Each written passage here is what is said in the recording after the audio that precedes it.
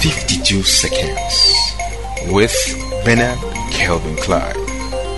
Today's word: I want to be me. This is the silent cries and woes of many souls to put them on their toes, because they have become what they weren't made for, and silently the true self cries out daily, free me, I want to be me. Oscar Wilde once stated, be yourself, everyone else is taken. So I urge you this day to re-examine yourself, what you have become and what you were truly created to be.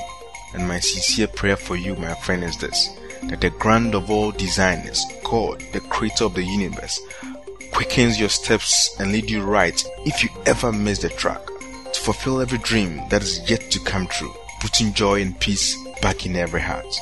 And note, you were born unique, so don't die as a duplicate.